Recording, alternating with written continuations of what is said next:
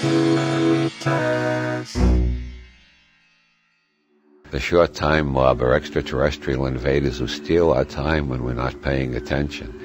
If you're paying attention, they can't steal your time.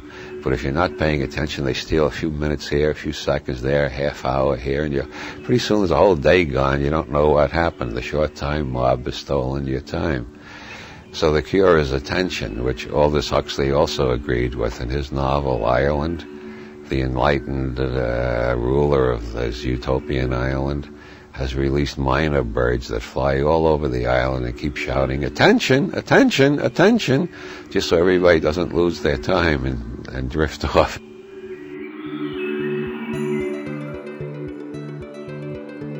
Welcome to the Hilaritas Podcast, brought to you by Hilaritas Press and the Robert Anton Wilson Trust. My name is Mike Gathers, and I'll be one of your hosts on this journey.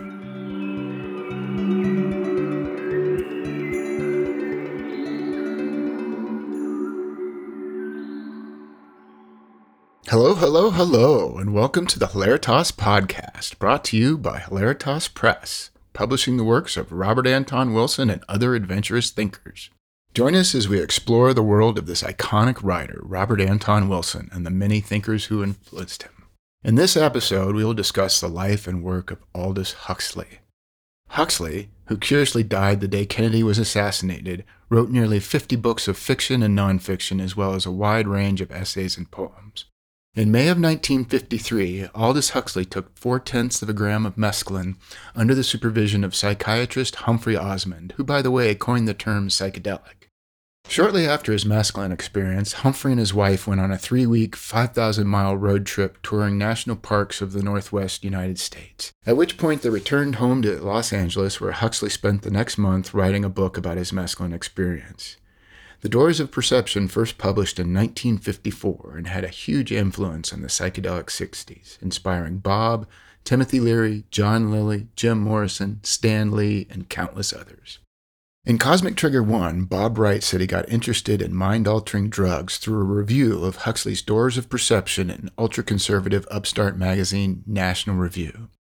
In the essay titled Via Mescaline to Swedenborg, in the August 1, 1956 issue of National Review, historian Russell Kirk took Huxley's reports as scientific evidence for religiosity, remarking, "Mr. Huxley's theological suggestions, although very briefly expressed, give sanction to both classical and Christian ideas of heaven, hell, and purgatory." Bob the Materialist also noted the strong implication that consciousness was chemical in nature. Furthermore, Kirk wrote that, quote, "Only the most dogmatic, old-fangled materialist," unquote, would reject Huxley's report a priori without duplicating the experiment. As a dogmatic, old-fangled materialist, Bob resented this and argued in his head for months. Then, Bob writes, "The materialist had his first drug trip on December 28, 1962, in an old slave cabin his family rented in the woods outside Yellow Springs, Ohio. 7 peyote buttons would send Bob into a 12-hour, unrehearsed, and incoherent tour of the vestibule of Chapel Perilous, which he considered a most educational and transcendent experience." Bob notes that this experience took place years prior to the media-induced drug panic of the late 1960s, and that under that particular set and setting, the results could have been much different. 40 trips over the next 6 months created a yo-yo effect of ups and downs that left Bob alternating between inspiration and exasperation. But, he writes, "a change in my mind was slowly and subtly beginning to happen."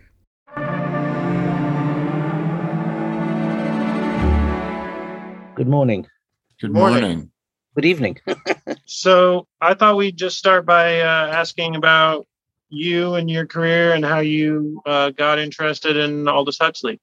Well, I've written several literary biographies, initially of some more historical figures, the 19th century. And one of these was Matthew Arnold. Now, Matthew Arnold is a name you don't hear a lot these days, but he's, used to be taken very seriously. And he was actually the great uncle of Huxley, as a matter of fact. The curious thing is that Huxley never really said very much about him.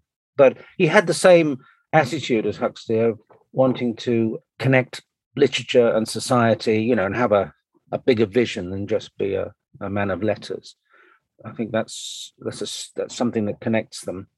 Generally speaking, I'm a literary biographer and a poet. I've published a lot of poetry. And Huxley always struck me as being a very interesting person, who had as I say, this larger vision of society and the world. And he thought a great deal about the way the world was going, and he's very concerned about the direction it was taking. So, he was a kind of responsible intellectual, if you like. Nice. We've already sort of mentioned his family a little bit. He had a fairly famous family, right? That's right. His grandfather was Thomas Henry Huxley, who had a nickname in his day as Darwin's Bulldog, because he was a great defender of Darwin and enjoyed getting into intellectual debates about the validity of Darwinism.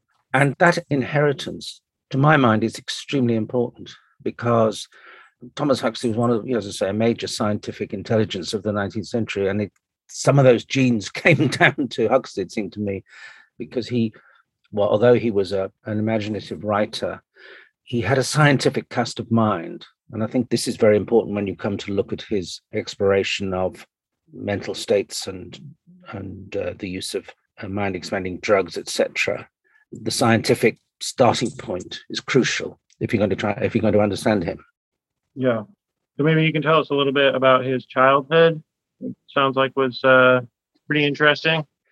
Yeah, I mean, he grew up in what you might call, I suppose, a comfortable English upper middle class family, but he had a lot of personal traumas. His brother committed suicide, his mother died very early, and he went to the famous English public school Eton, and as a result of an infection picked up on the playing fields, his eyes were damaged permanently. So for the rest of his life, he would always have diminished eyesight.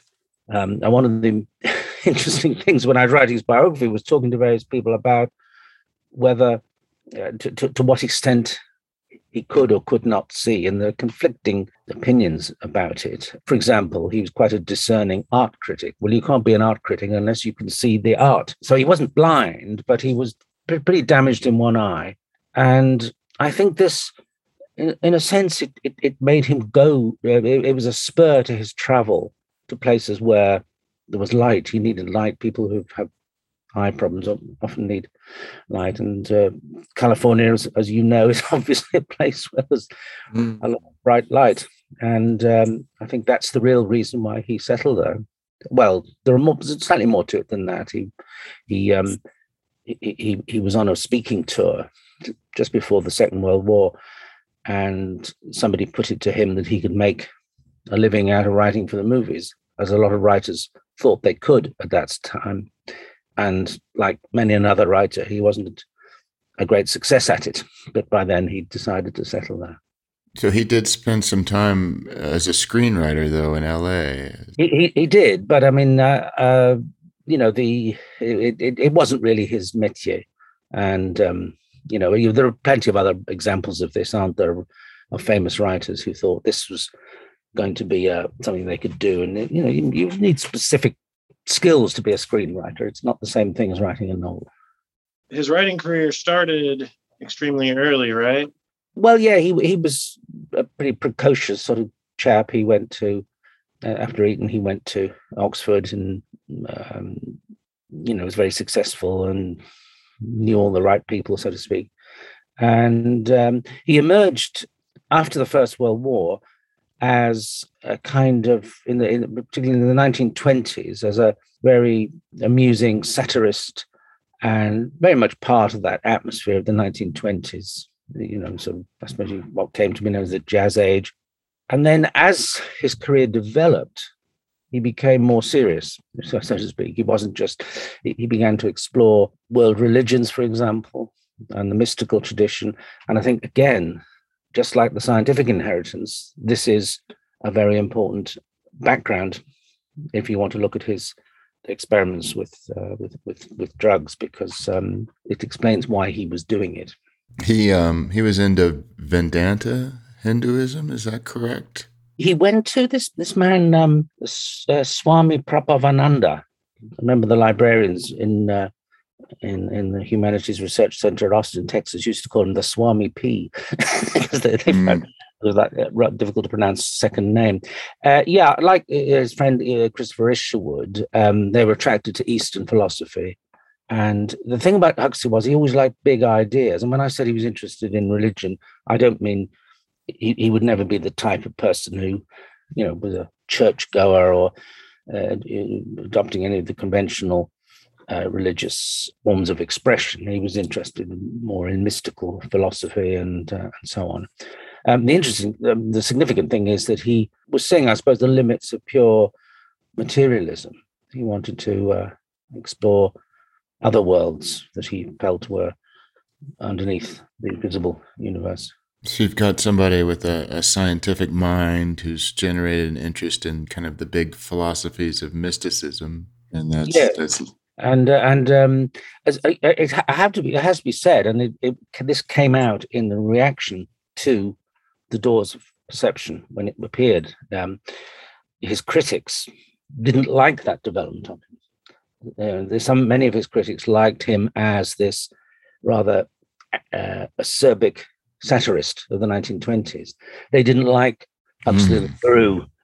And so you can see, for example, some of the reviews that the book had, or the very interesting reaction of Thomas Mann, who felt that somehow this was a wrong turning that Huxley had taken. Whereas other people, of course, felt the exact opposite. And this is not the Huxley we wanted. Exactly, yeah. I mean, I want to say, perhaps this is the point at which to say it, that I have a chapter on this in my biography, and I am probably more skeptical than many other commentators on Huxley are about the success of this experiment. I mean, are you ready to start talking about this, or am I jumping the gun here? No. It seems to me that the outcome of this experiment was more limited than he might have wished. And I use the word experiment advisedly because he wasn't some kind of recreational drug user or sort of funky sort of guy. He was even when he lived in California, he looked like a tweedy upper class Englishman. He was quite staid in a way. And this famous experiment that took place on the 4th of May 1953, he had it felt like a scientific experiment. He had this psychiatrist, Humphrey Osmond, in the room with him, making sure it all went okay. He dissolved these grams of mescaline in water. Osmond watched him carefully to make sure it was going okay. The whole thing had the feel of a scientific experiment rather than some kind of far out man kind of experience. It was rather, because that's the kind of guy he was. He was a very serious person. Anyway, he took this mescaline solution, hoping that this would deliver for him what he wanted, i.e. some sort of visionary experience, some insight into the world other than the immediate material world around him. And I don't think it was, although the book that he wrote about it and the later one, Heaven and Hell, were extremely successful. And today, these are the books that people read. They read that and they read Brave New World, and many of his novels are not read much anymore. So clearly it struck a chord with people. I remember I read it as a teenager. It was a book that had a kind of an aura of some way. I remember the record cover of Sgt. Pepper's Lonely Hearts Club Band with this range of faces. There was Huxley in the middle of them. He was part of the 60s culture, if you like, except that he certainly didn't look like a cool guy. Tweedy. He wasn't like, he met Timothy Leary, for example. Now, Timothy Leary was completely different. He was a big advocate of, just this is great, have fun, and all the rest of it. Whereas Huxley remained in control and saw it as a scientific experiment. He did say that he was a very poor visualizer. And I think this comes out that he didn't really, he wanted to see visions. He wanted to turn into William Blake for moments. It didn't work So he then shifted his ground and said that it was what he was seeing was reality. He wasn't having subjective visions, but he was looking at reality in a more intense sort of way. And there's that famous passage where he said he felt like Adam on the morning of creation. He saw reality as if it was something different, something fresh. And this is precisely the sort of thing that his critics were just, laughing at, because they felt that this was all a lot of nonsense, really. It's hard to communicate that experience to people that haven't had it. Yeah, I mean, you see, almost it is impossible. If you go back to the 19th century famous book by Thomas de Quincey, Confessions of an English Opium Eater, his attempts to describe taking opium in the 19th century, so many people, so many poets like Coleridge and all these people, describing the genre of describing drug trips can be very tedious, because you can't recreate for the reader that experience that you had. I don't think. So when the book eventually appeared, The Doors of Perception, in which he described this experience, it was kind of criticized from two directions. From one, the people like the Swami that I mentioned, who felt that to attain to these kind of mystical insights, you had to follow a path of spiritual discipline. You had to work at it for a long time, not just take a swig of a mind-expanding drug. That was one criticism. The other criticism was of people like, as I say, Thomas Mann, who felt that this was a betrayal of the rationalist ethos that he felt modern mind should express. And I just sort of quote you briefly what Mann said. He says, he acknowledged that the book, Doors of Perception, was selling like mad. He said, "It's an altogether, I do not want to say immoral, but must say irresponsible book, which can only contribute to the befuddlement of the world and to its incapacity to meet the deadly serious problems of the times with intelligence." Very much the rational man reacting against an idea that there is a reality that can be accessed by psychedelic drugs. Did the experiment we're talking the experiment with mescaline, did that seem to shift him and his perspective at all? He went in with this very scientific mind and wrote about it from a very scientific place in Doors of Perception, but do you get the sense that it left a lasting impression, that it changed him in any way? Well, I don't think that it did, frankly. As I say, the continuing popularity of the book and the whole story might seem to argue otherwise, but I don't feel that, if you look at what he went on to write and say, and he certainly wasn't an habitual user. He may have been one or two other these strictly controlled experiments, but he wasn't a recreational drug user by any stretch of the imagination. When he died on his deathbed, his wife, his second wife, is said to have injected him with LSD. I put it that way because I'm not 100% sure that that's what happened. But anyway, that's the official version. Of course, we don't know what he experienced. We'll have to take that on trust. So no, I don't think it was a radical alteration of his perspective. But just to sort of go back a little briefly to 1945, when he published this book, The Perennial Philosophy. This was when he was starting this process of trying to understand mysticism, for want of a better shorthand phrase. That was nothing to do with drugs. That was an anthology almost of writing about philosophy, and that's how the experience, and that's how the exploration started. And the drug experiments came later. So his mind was always disposed towards the belief that the material world was not enough, if you might put it like that. So in that sense, he always continued to with that kind of mental disposition. It's just that I don't think the drug experience altered him, to answer your question. Others may dispute that, but I don't see any evidence that it was a radical transformation of his creativity, for example. Wasn't life-changing experience or anything. I don't think so. As I say, others will dispute that. But. And you're skeptical of the LSD administration on his deathbed. Could you say a little bit more about that? Just what, in terms of where your skepticism comes from? Well, yes, good question.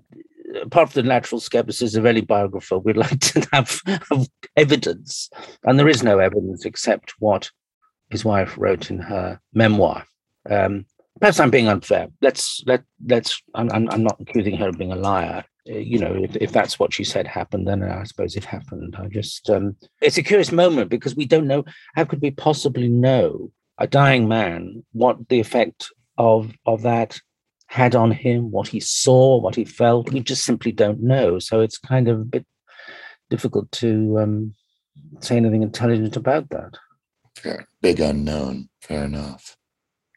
I wanted to ask about, there's a sort of metaphor he uses in The Doors of Perception where he talks about the reducing valve of consciousness, I think is the phrase that he uses. Yes, that's right. And he talks about bypassing the brain, because of course that's, I'm not an expert on this, but isn't that what mescaline does? It reduces the flow of blood sugar to the brain or something like that.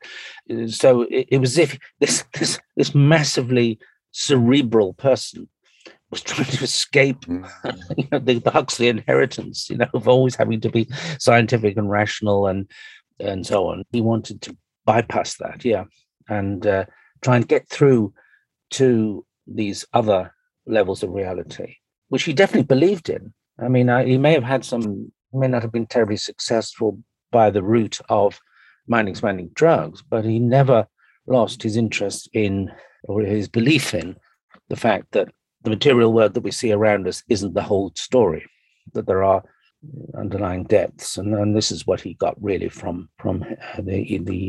his explorations of Eastern philosophy. And I mean, this question of influence and where people get things from. I mean, there's an interesting example in Brave New World. Now, there's a Russian dystopian novel by Samyatin called We, and a lot of people think, because of the extraordinary similarities of some of the details in those two novels, We and Brave New World, that Huxley derived some of his ideas from that book.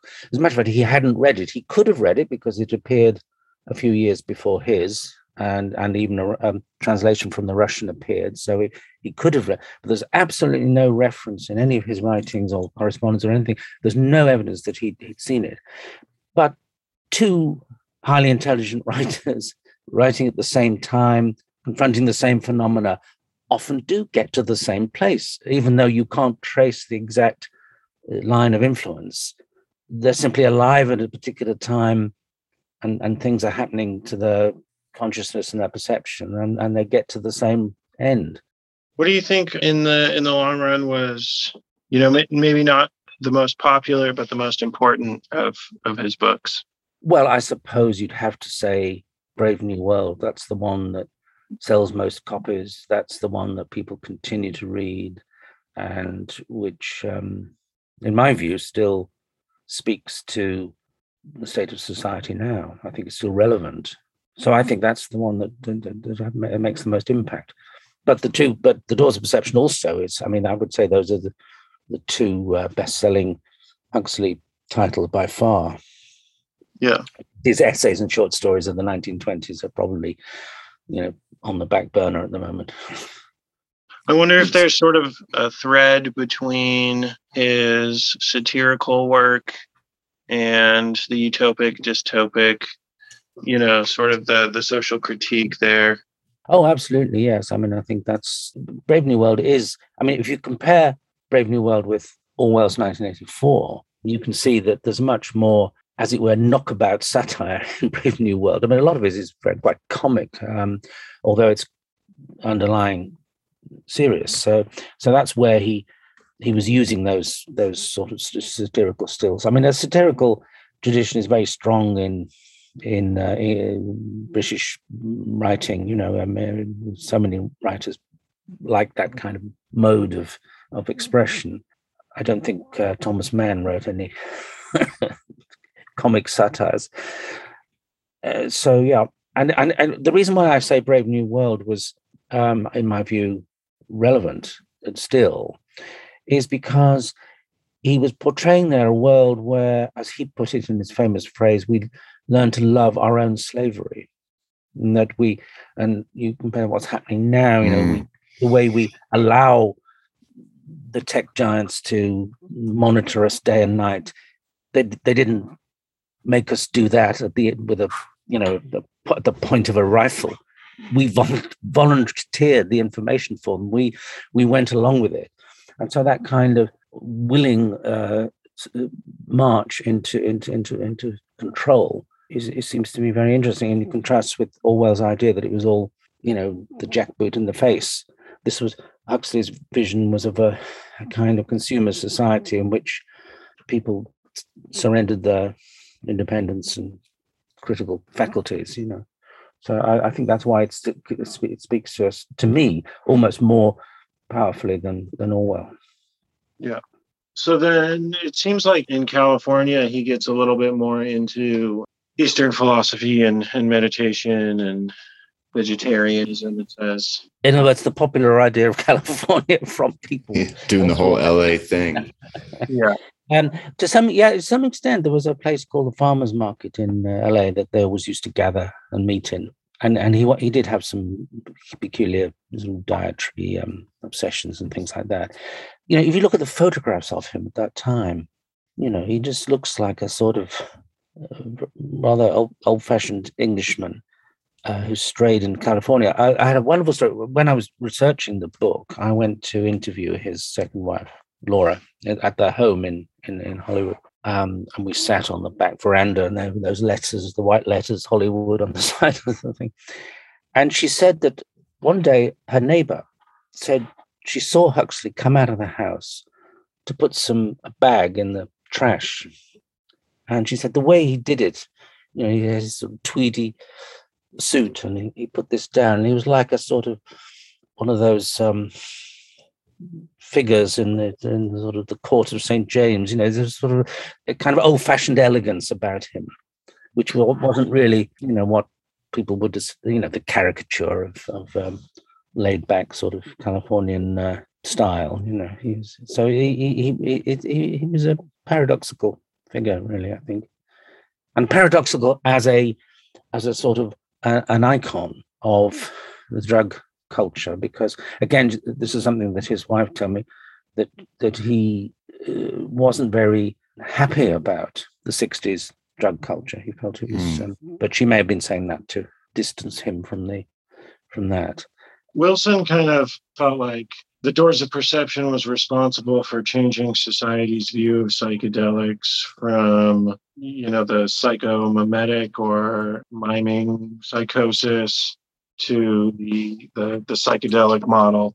I was wondering if you thought that was conscious on Huxley's part, or if that view came from his mysticism, maybe, or. I don't know. I mean, it's interesting that he chose this man, Humphrey Osmond, who was a psychiatrist living in Canada at the time, I think, though he was British, was very interested in the sort of therapeutic uses of drugs. And that's how he came to Huxley's attention. Wilson sort of credits the book with changing people's view of psychedelics from just miming like what it's like to be a crazy person, basically, to having this. Yes. I mean, in that case, I think yes, he did. I mean, he was interested in some sort of positive utility of this experiment. He wanted it to be helpful into principally exploring the human mind. I'm not sure that he would necessarily share, wouldn't disagree with, but obviously Osmond, as a practicing psychiatrist, would have a practical interest in using drugs in a constructive way to help his patients. But Huxley was, for him, it was just an intellectual experiment, I suppose. I think he claimed to have invented the word psychedelic. Not just two Greek words putting together, mind moving. It's not right. It's not a fairly obvious kind of thing to do. But certainly it seems like Doors of Perception helped legitimize psychedelics. We have this tweedy, straight-laced British intellectual that's taken this scientific approach to this drug. And as you're describing it, it's interesting because he was very serious, but it did have this therapeutic structure to it, like we are now starting to see with psychedelic therapy that's emerging, into the mainstream, where we have a trained clinician administering the chemicals and sitting in on the experience. But that book does seem to have brought up a lot of legitimacy. It's interesting you say how there's a certain force behind it in a way. Like I read it in high school long before I had any psychedelic experience, and I remember just being really deeply impacted by it. It's a book that has a presence. Oh, it does, and I think that explains why it's still read. And you're right. It was a kind of. I suppose you might say it made psychedelic drugs intellectually respectable, because here was the great intellectual endorsing it, writing about it, and talking about Blake and so on, making it seem like a very serious activity rather than just. I always get this phrase wrong: turn on, and tune in, or tune in and turn on. I forget what the order is. Turn on, tune in, drop out. That's it. With him, he made it seem like a very serious kind of intellectual endeavor, and so it made the whole thing look respectable, whereas some people might want it to be unrespectable. That's part of the fun.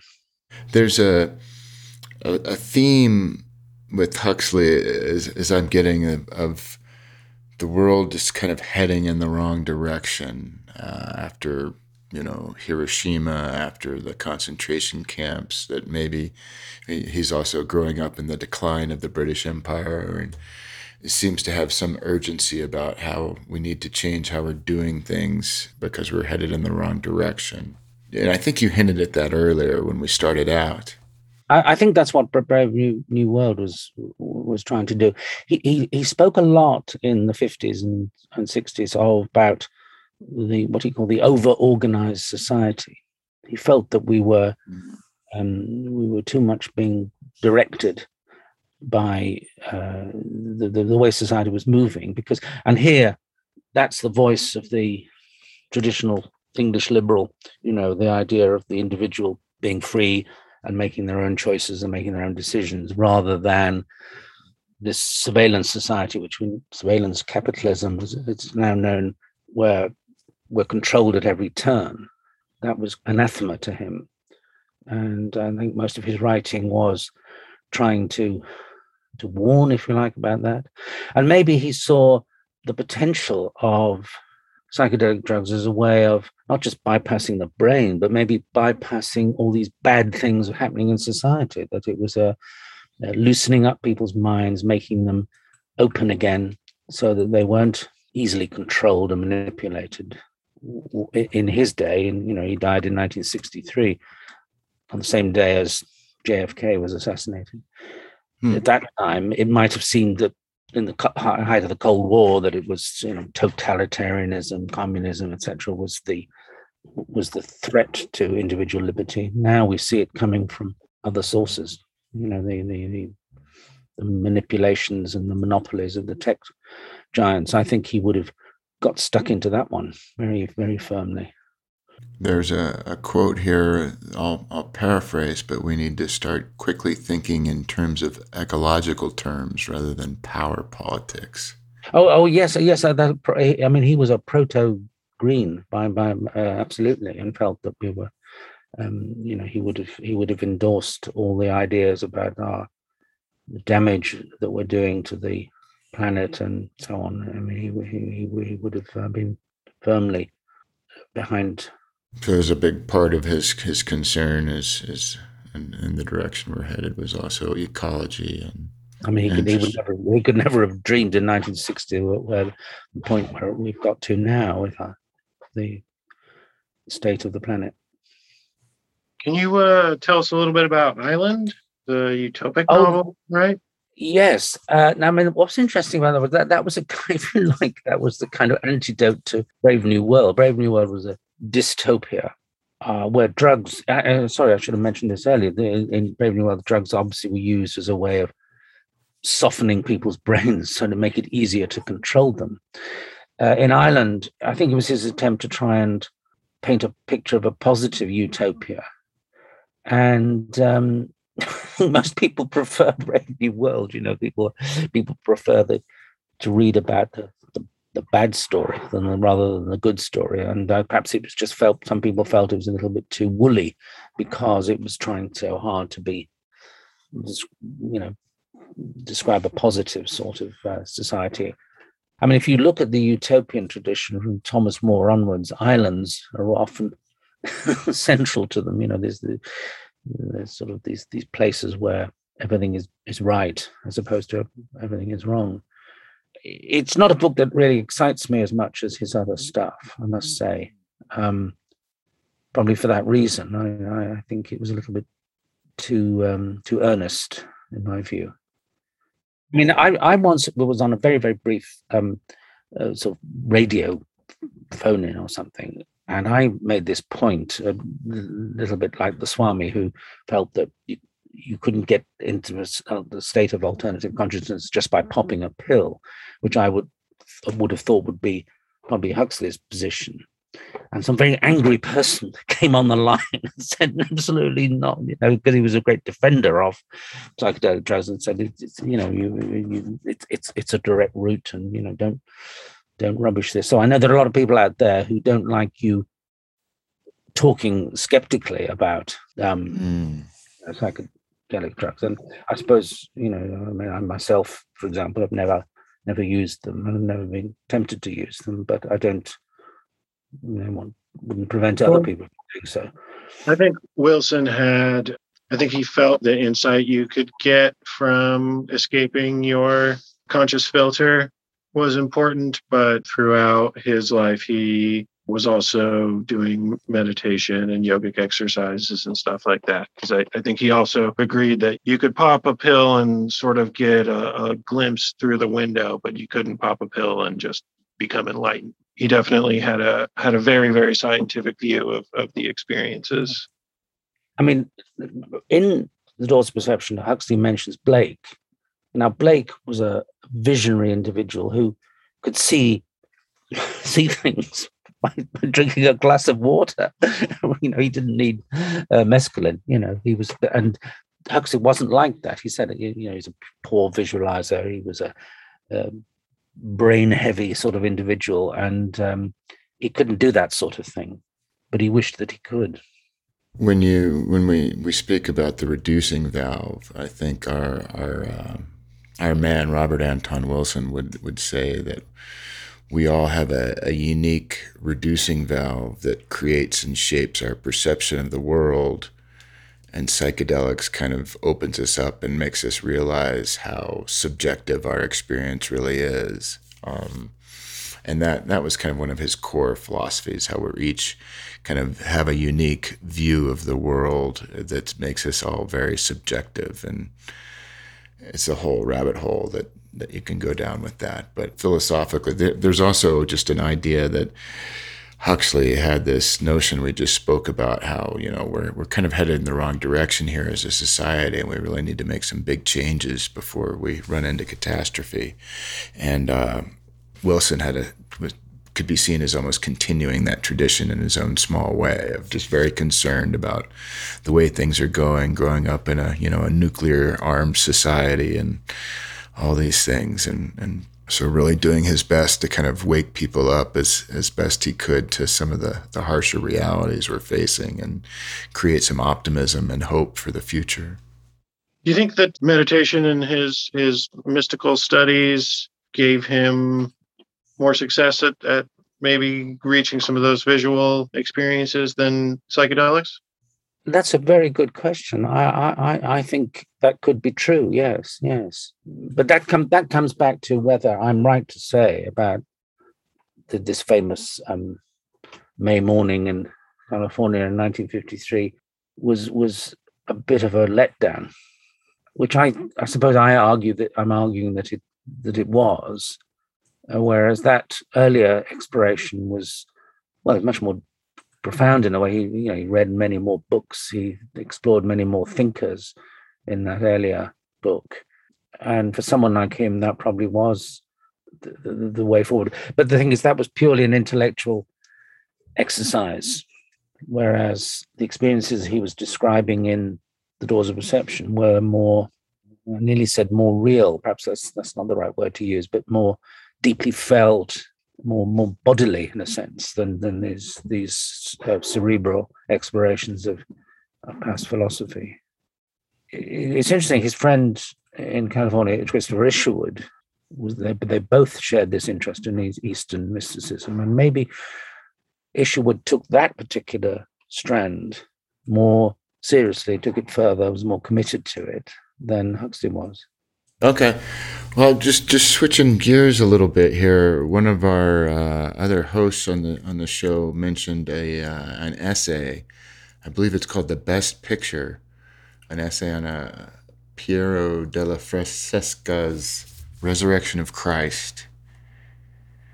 It's an essay about this fresco that he considers to be the best picture out there, and it talks about the journey you have to go to get to this place and this and that. But he talks about art in a very, he's such an intellectual, but at the same time he talks about this art, and it's about the authenticity of expression of the artist and the authenticity of the artist. There's just a different side to Huxley that kind of comes out for me when I read this brief essay.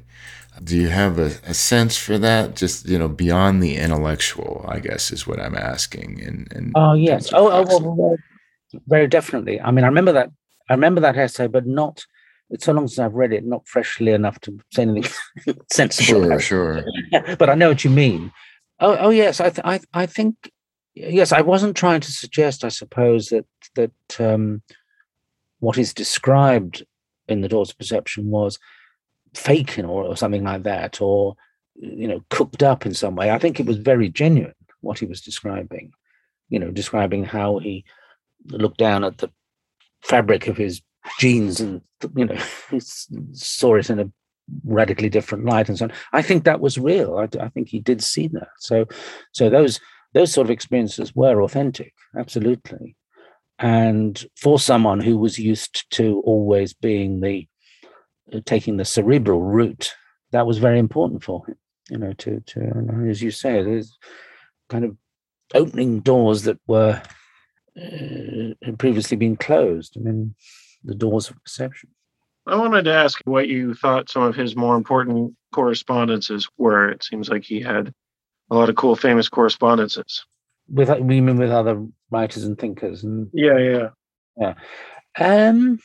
Well, I think one thing you're right. He did indeed. He communicated with people all over the world and with other people, but he was also rather curiously quite. I think he lived quite a quiet life in a sense. He didn't. I mean, I've just written a paper that I'm giving at a conference shortly about his relationship with D.H. Lawrence, which fascinates me because Lawrence, on the face of it, was everything that Huxley was not. He was a almost a shamanistic kind of figure sometimes. He ranted and raved and the exact opposite of the cool intelligence of Huxley. And yet they hit it off to an extraordinary degree. You might have thought they were the last two people to click, but they did. And that tells you something about Huxley, about the way he his openness to it. He may have been a particular kind of, you said earlier, straight-laced Englishman, but he was open to all sorts of other experiences. His mind was always open.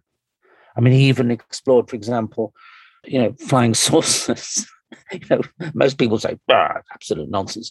But he said, well, okay, before we say it's nonsense, let's just find out a bit more about it. You know what I mean? So his mind was always open. He didn't shut anything off. But I can't come back to this. When he was writing Brave New World, he was in the south of France in the summer of 1931, writing this book.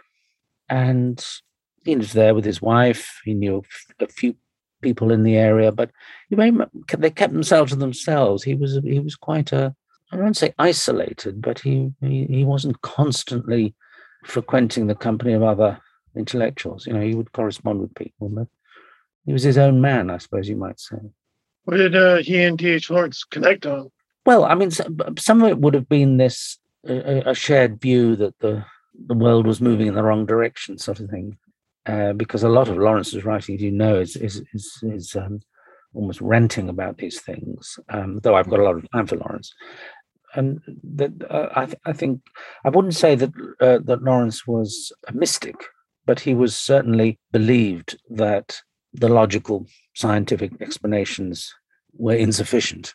That you had to the imagination and the transforming power of art and so on were more important than sort of intellectual analysis and getting to the root of these problems. Maybe Huxley was envious of Lawrence's greater freedom of imagination in these things.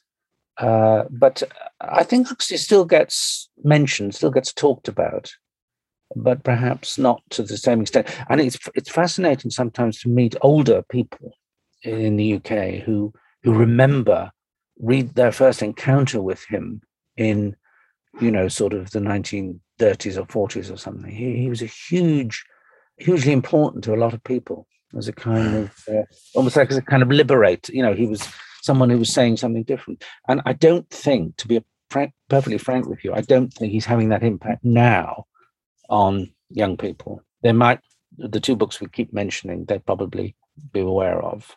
I mean, I remember I was doing some research in California, in the Huntington Library, and I was staying in a motel, and opposite the motel was a college, and I went in there to get some stationery, some pad, and I saw that there were some books, and they were clearly the course books for the students there.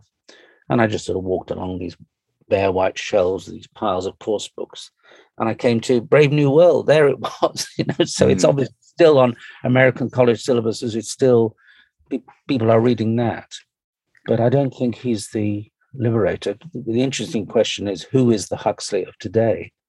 And say in the UK. And I find that a difficult one. So I'm not going to try and answer that. but he certainly was a very influential for a lot of people.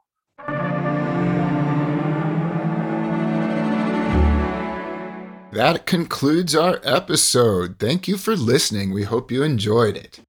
We invite you to visit HilaritasPress.com and buy all the books. And if you haven't already, check out the Starseed Signals, Bob's love song to Timothy Leary from the early 70s, which went unpublished and recently unearthed by Adam Gorightly from the archives of Discordian OG Robert Newport. And you can find our podcast at hilaritaspress.com/podcast or wherever you get your podcasts. Thank you to Christina Pearson and Richard Ross of Hilaritas Press and the Robert Anton Wilson Trust. A big thank you to poet and biographer Nicholas Murray for taking the time to talk with us. Look up Nicholas online at nicholasmurray.co.uk, where you can find his Huxley biography as well as his latest book on poetry, City Lights, and much more. Thank you to our audio engineer, Ryan Reeves, for technical production and music, and thank you to our producer, Ian, for putting it all together. We look forward to sharing our interview with John Higgs for Episode 4 on Timothy Leary, which will be available on the 23rd of December. Until then, I am your host, Mike Gathers, signing off with love and cheerfulness. Amor et Hilaritas.